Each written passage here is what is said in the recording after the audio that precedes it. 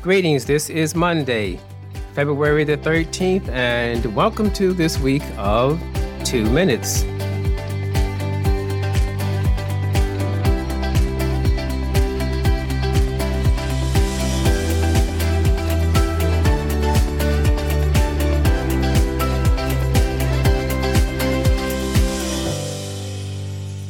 Our text for today is coming from the New Testament book of 2 Corinthians, chapter 13 and verse number 8.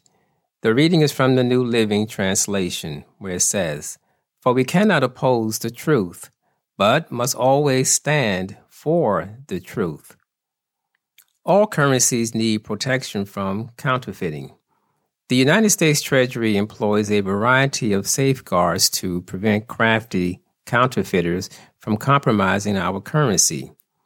While the paper's content is officially secret, it is actually 75% cotton and 25% linen, with red and blue silk fibers.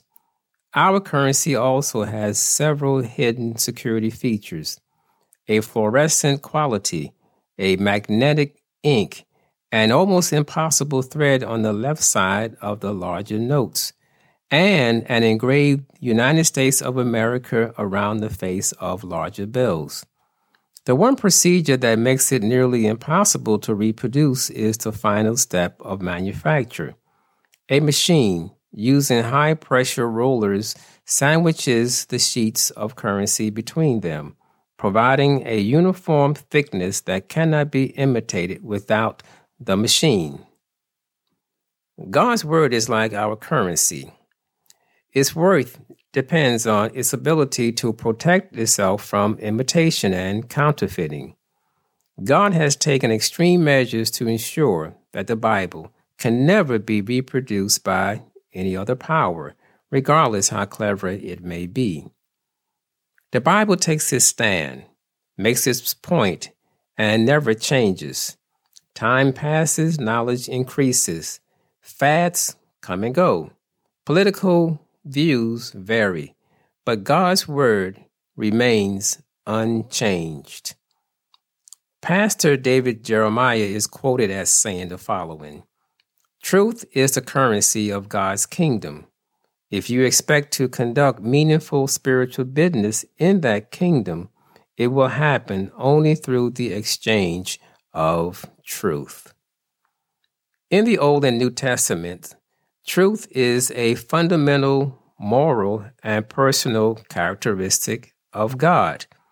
In Isaiah chapter 65 and verse 16, it says, "He is the God of truth." God embodies all truth. Therefore, he cannot lie. Because God is truth, you can be secure in his promises. You don't have to wonder if he will change his plans. I came across this fascinating illustration of truth. It says, you're driving down the highway when you encounter a sign that reads, "Dangerous curve ahead." Immediately, you are confronted with making a choice. 1, you can observe the warning and slow down. 2, you can ignore the warning and maintain your rate of speed. Or 3, you can defy the warning and speed up. Whatever response you exercise, you will not change the truth of the sign. The curve remains dangerous, regardless of whether you acknowledge the fact or not. In AD 31, Jesus was dragged before the Roman governor Pontius Pilate. Jesus told Pilate, "Everyone who is of the truth hears my voice." Pilate then asked Jesus, "What is truth?" Pilate may have said this sarcastically. He may have been stating a rhetorical question since he and Jesus were engaged in a somewhat philosophical discussion. Or it may have been a weary comment from a disillusioned man who had become hopeless and cynical. No matter, this question is vital to anyone who wishes to find reason and purpose to life.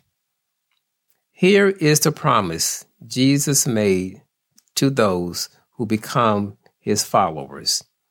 In St. John chapter 8, verse 32, Jesus said, "And you shall know the truth, and the truth shall make you free." May God bless you.